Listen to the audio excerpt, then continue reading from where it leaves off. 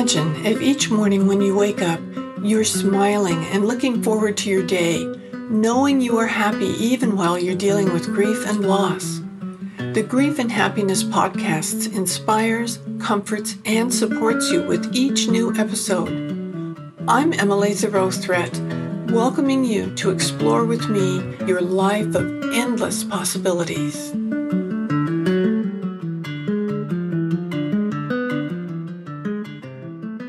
Aloha! I'm so happy you joined us today for this very interesting podcast. It's a little bit different.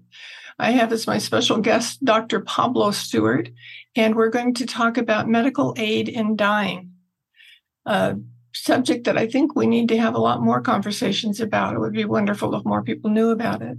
Welcome, Pablo. Well, thank you very much for having me. Oh, I'm happy to. Can you tell us a little bit about you? Well, I'm a medical physician with specialty training in psychiatry. And so currently, and I do a lot of different things. Currently, I'm on the faculty of the University of Hawaii School of Medicine here in Honolulu. I am attending psychiatrist at the Queens Medical Center, where I work inpatient units, emergency room, and we also have a contract with the local jail, Oahu Community Correction Center, where I go out there one morning a week and supervise residents in the care of prisoners. And if that weren't enough, I've been involved with medical aid in dying since the law was passed here in Hawaii in January of 2019. So I also do that. Wow, that sounds like a rich, full life. It does allow for a lot of different experiences, and I like that. I like doing different things, always challenging myself. Yes, that sounds great. Well, I'm very interested in the medical aid in dying because so many people have questions about it, like when is it appropriate? What does it mean? How is it done? So you could just talk about it and whatever you'd like to tell us. Let me give you just a little overview of what the law, because it's a state law here in Hawaii. There's several states in the mainland that also have similar laws, like California, Oregon, Washington, New Mexico, New Jersey, Vermont, and Washington, D.C. have similar they call it death with dignity, patients' autonomy, these sorts of things. But here in Hawaii, it was envisioned to help people that are dying, people with terminal illnesses that either choose to stop treatment, like cancer patients or end-stage renal disease patients or chronic obstructive pulmonary disease, heart, all the really serious illnesses. And they choose to die by withholding treatment, or their illness is to the point where there is no treatment. And they wish to choose the time and manner of their own death. So first of all, the patient needs to be an adult, 18 and older, needs to be a resident of Hawaii, and needs to have a terminal illness that is confirmed by two different physicians that say, yes, this person has metastatic liver cancer that has moved to the hips, the brain, the lungs, and has a prognosis of less than 6 months. So that's where we start. So that's the patient profile. And then as there's these different terms that I'll use, because this is what the law says. There's an attending physician, a consulting physician, and then in Hawaii, they have a requirement for a psychiatric evaluation. So as attending physician, I will meet with the patient, verify their diagnosis by reviewing their medical records or speaking with their physician, because I'm not involved in the direct treatment of these people. And then if they meet the criteria, then I would ask a consulting physician to come in to confirm that, in fact, they have, let's say, metastatic, liver cancer. and that their prognosis is 6 months or less. And then if my colleague agrees with me, then we ask a mental health professional to come in. And that's either a psychiatrist, psychologist, or a licensed clinical social worker. And that person does an evaluation on whether the person has capacity to make this decision and is not suffering from any mental illness that is contributing to their desire to end their life. So it's a team of people that do this. And usually the people that are referred to me qualify, because most of my referral physicians and community members know what the law requires. And so then I would write a prescription. If I'm the attending physician, that's usually my role, for medications that will end their life. And then the patient, along with their family in many cases, will choose a date to die.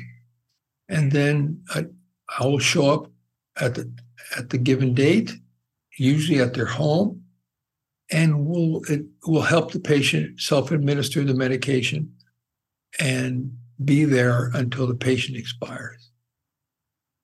Wow. It sounds so supportive and a loving situation, a caring situation to be able to help people like this. You know, it really is. And before I started doing this work, I really didn't know what to expect. And then as I started doing cases, in all seriousness, it's the most profound experience I've had as a physician. And I've been a physician for over 40 years, so I've had a lot of experiences. But to help a terminally ill patient who usually is suffering some sort of pain, discomfort, they're not doing well.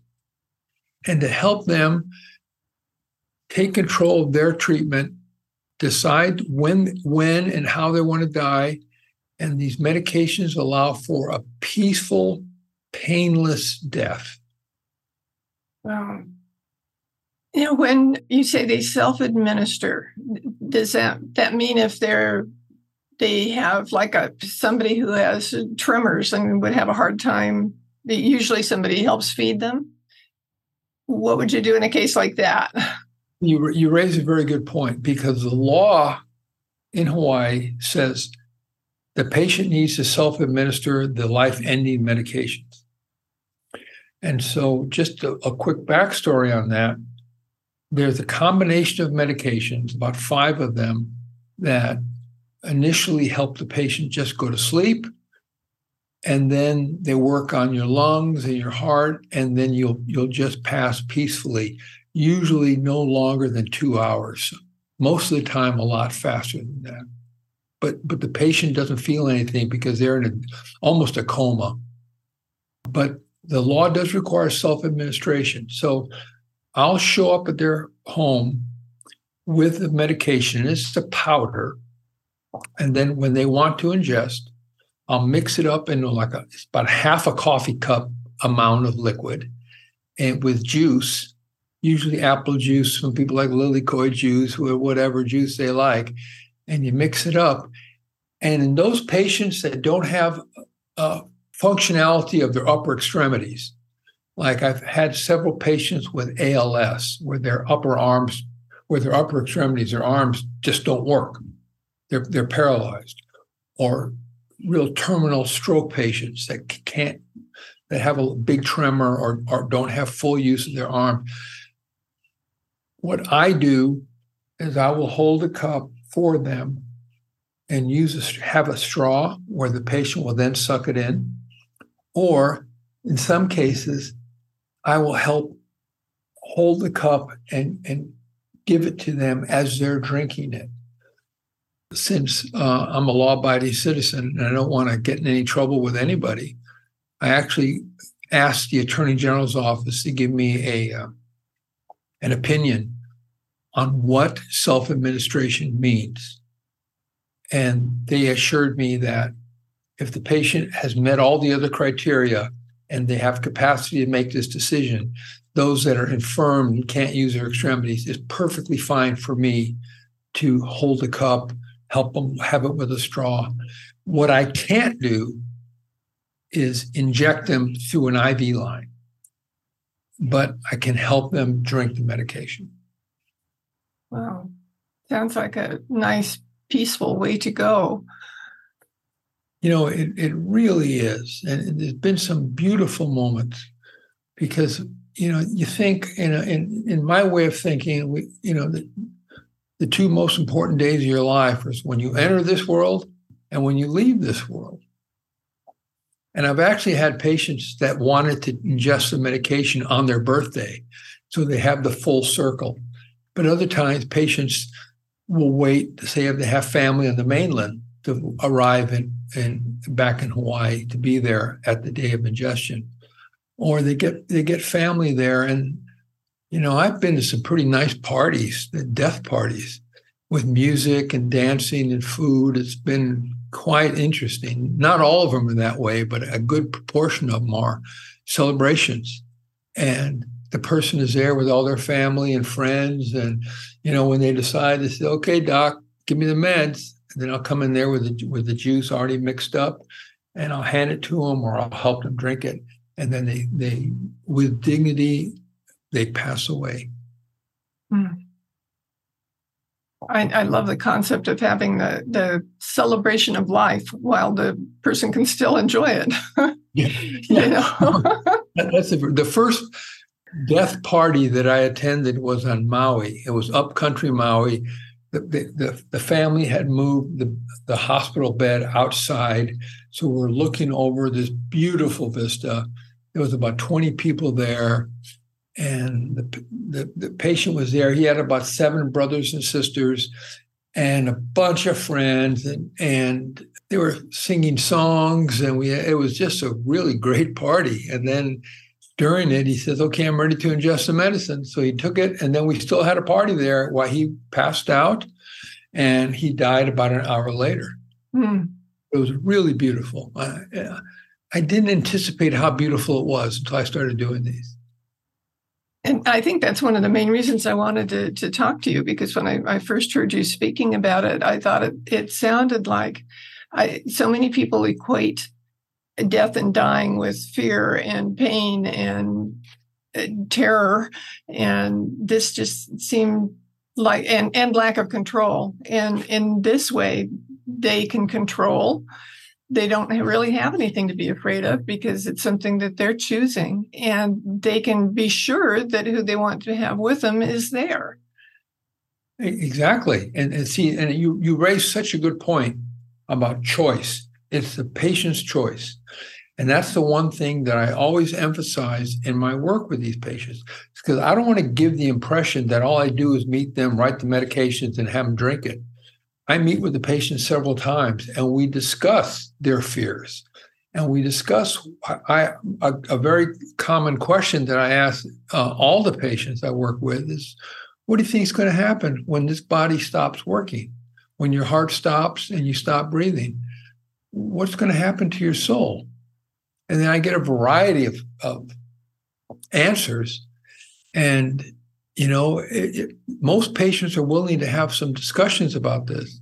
So we talk about my views, and I ask them what their views were, and if they're religious. So but you make such a good point.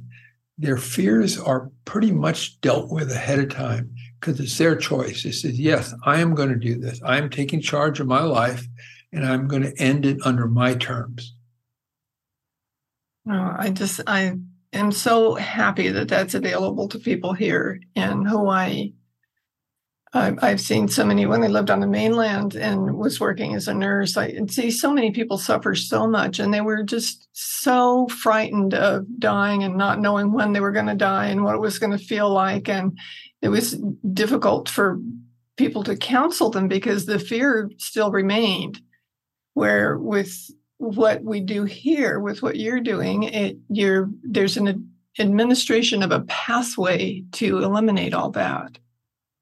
And yes, I just think that's fabulous. No, it really is.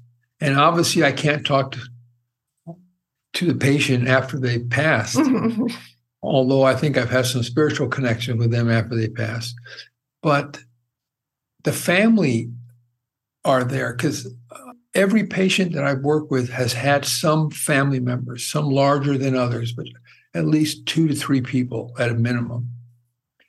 And they're so grateful after the person has passed.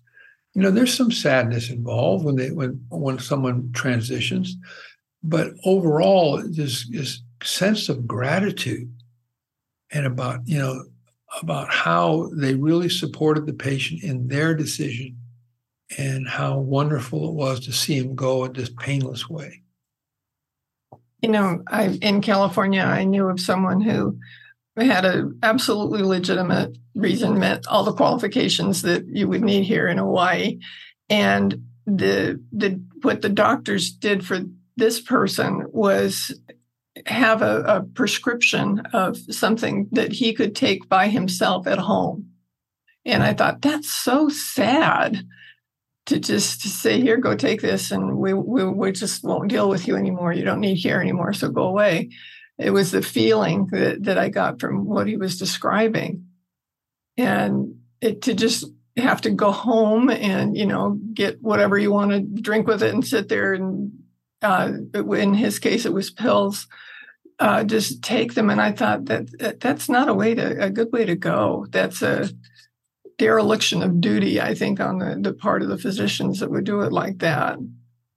No, I absolutely agree. See, and you raise a very good point, because the law in Hawaii is, as I described, where it says self-administration. So a few of my colleagues, especially here at Queens Medical Center in Honolulu, some oncologists I work with, they're really great physicians, but they take the letter of the law literally. So what they'll do when they do their evaluations and things, and in those cases, I usually come in as a mental health professional to help fulfill that part of the law. And they'll write a prescription, electronically send it to the pharmacy, then the pharmacy will mail it to the patient with instructions on how to take the medications. And that meets the absolute requirements of the law.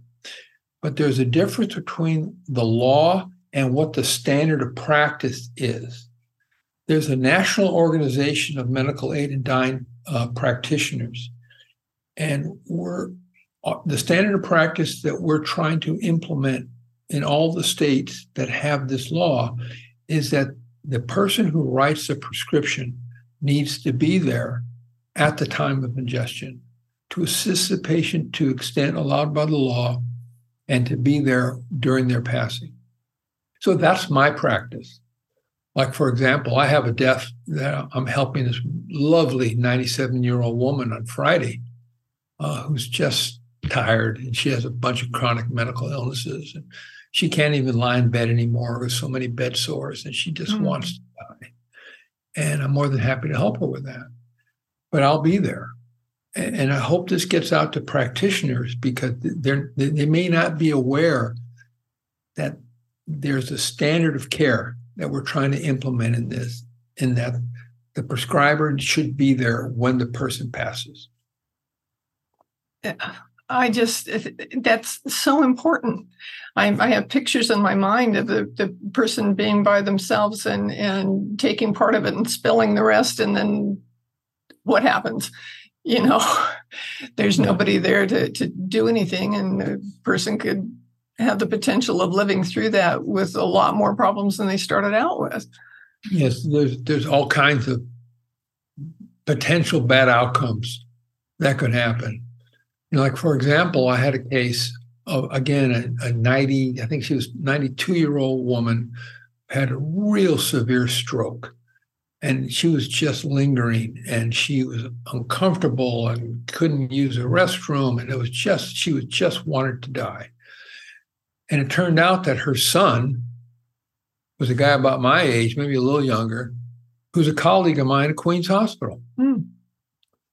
And the pharmacy made an error and sent the medications to his mother's home rather than waiting for me to pick them up, which is my normal practice. And he got very upset. He goes, I called him. As soon as I found out the error, I called him up and said, look, this is a mistake. They mailed the medicines to your mother's home. And he was very upset. He goes, these are very lethal medications, and that it's not safe to just have them with the patient, because who knows if someone's going to accidentally get into it, or you can just see all the potential for bad outcomes. So that's why I really, I don't mean be such a stickler, but I really insist about practitioners needing to be there at the time of ingestion. Oh, yeah, that absolutely. I don't do it if you can't do it right, Exactly. That's exactly right. Yeah, and I can see some practitioners not agree with the situation, and if they don't, then they should refer them to somebody else to let them help them, because it should ultimately be the person who's going to be taking the medications that should be making the decisions on this.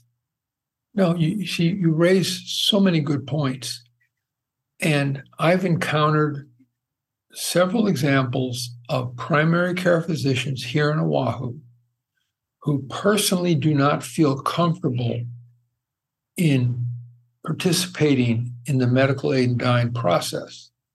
And I said, that's fine. No one's trying to force you. If we want to have a discussion about this some other time, we'll do it over a cup of coffee. But they are good enough practitioners, and they care about their patients. So, Oahu's a pretty small place, and I have a reputation of being a medical aid and dying here. So I get a lot of referrals, self-referral. People just contact me directly. And I said, fine, you don't want to participate? That's great. I'll take care of it. And their patients are very grateful. But there's a lot of cases where their primary care doctor or their oncologist or their cardiologist or nephrologist aren't comfortable with the law and don't refer. And then the patient on their own has to find out how to get to practitioners who are willing to do this. And sometimes we run up against the deadline where these people have been suffering needlessly. And, I hustle out. When I get these referrals, if at all possible, I get out there as soon as I can. And then in several cases, I get a call from the family that says they died the next day, or they died 2 days before I could even get the medicine to them because of that delay. So this is why I appreciate your podcast for many reasons. But hopefully we can get word out to practitioners, because they're the people that are so important in this, to facilitate this for their patients, even if they don't want to participate directly. Yes. It's just also important. And I think it's such a compassionate thing to be able to have available, and people can't use it if they don't know it's there or who to go to or what to do about it. And it's a good idea to get the word out so that if the occasion arises for you or your family, you'll know what to do. Right, exactly. And like right now, well, in the past, I've traveled to Maui. I live here in Oahu, and I've traveled to Maui to help several people die. But now I believe there are some practitioners on Maui that are able to do this, which is great. I'll still go to Maui if they need me. And I believe there's like one practitioner on Big Island that is willing to do this. I'm not aware of any practitioners on Kauai. So if this comes up and there are people in Kauai that may contact you, I'm more than happy to fly to Kauai to help them do that. That's great. But hopefully we can, meet some open-minded clinicians on Kauai and just have a discussion to see if they're willing to help out. I think it'd be great to have a seminar where people like you and maybe some family members who've really appreciated the process and have been through it could come and talk and share with I can see it going two directions, one with people and families and the other one with practitioners who are considering it but aren't sure. Yeah. See, there's an organization here in Hawaii called Compassion and Choices. Oh. And they're a national organization, but there's a branch here in Hawaii. They're located in Oahu, but they they're a referral network. And so if patients can't find a practitioner, like if their primary care doctor is uncomfortable, they could contact Compassionate Choices. And Compassionate Choices can be a referral, agency. I do a lot of work with them. I get a lot of patients' names from them. And so that's another option for patients. Oh, that's wonderful to know that resource is there. That's just great. Yes. Wow. Well, what a fascinating conversation this has been. And I hope that people will not only listen themselves, but share it with people who could use the information. And maybe because I have people all over the world that listen to my podcast, so maybe we could even see things happening in other countries or other places where it hasn't been accepted yet. Yes. By getting the word out more. And I appreciate this so much, because all that I try to when I talk to my colleagues, and we've had seminars and we do outreach to try to locate and identify new practitioners, all I'm trying to emphasize to my colleagues is that medical aid in dying should be considered an end-of-life option, just like palliative care is, just like hospice care, just like continuing on with treatment, or whatever the options are at the end of life. Medical aid in dying should be considered, on the list, and it should be offered to the patient. And that's all I ask. And because, I wish a lot of my colleagues could be with me when they see a seriously ill person who ingests the medications, and before they die, they thank you. And they said, this is so great. I feel, this is wonderful. Thank you so much. Oh, well, thank you so much for what you do for these people, what you do for Hawaii. It's just wonderful. And thank you for being willing to come on my show and help spread the word of this gift that people can receive. Yes. Can choose to receive. Yes. They have the choice whether to do it or not. Yeah. Which I think, what more can you ask for at the end of your life? That you maintain autonomy, you are in charge of your life, which of course you are. But the medical profession sometimes has different ideas about that. Yes. Wow. Well, thank you all for coming this week. And I'm sure it's given you a lot to think about. And I know you'll want to come back next week and listen to other interesting guests that we have here. And thank you so much, Pablo, for taking the time to do this. I really appreciate it. My pleasure. My pleasure indeed. Okay, thank you. Okay. Well, aloha, friends, and we'll see you next time. Do you want more comfort, support, and happiness? Join the Grief and Happiness Alliance. Visit my website at lovingandlivingyourwaythroughgrief.com and read my book, Loving and Living Your Way Through Grief. Be sure to subscribe to our podcast, rate it, review it, and binge on all our episodes on grief and happiness. I can't wait to welcome you back to another episode.